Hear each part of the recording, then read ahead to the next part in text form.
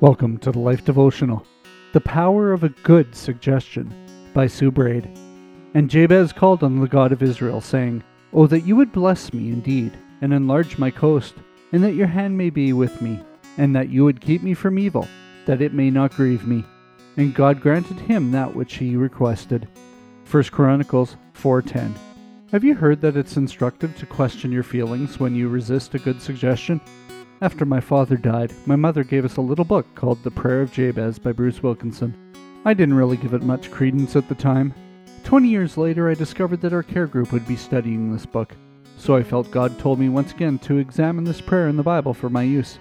I saw the comfort in asking for God's right hand and guidance, and recalled when I mourned over my dad's passing how I needed that in my life. Perhaps it would have helped then, but now? I didn't quite understand the part about enlarge my coast. It sounded a bit like a prosperity theology. Then a year later, my alarmed doctors began to investigate several shadows on a CT scan.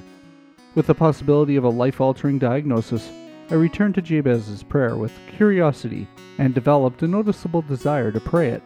I wanted God to alter my life in whatever ways He chose. I wanted His hand on my shoulder as I went through this scary time in my life. Sometimes God brings something into our lives at just the right time. If you seem to be reminded of the same Bible verse over and over again, take some time out to study it and ask His Holy Spirit to guide you in how to interpret it and apply it into your life. You might just find the comfort or answers you seek. A prayer for today.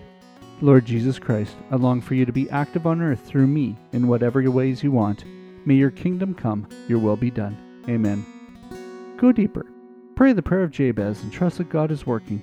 Even though you ask for an enlarged coast, never despise the small events and interactions that come throughout the day. Can we pray for you today? Come see us at thelife.com/prayer.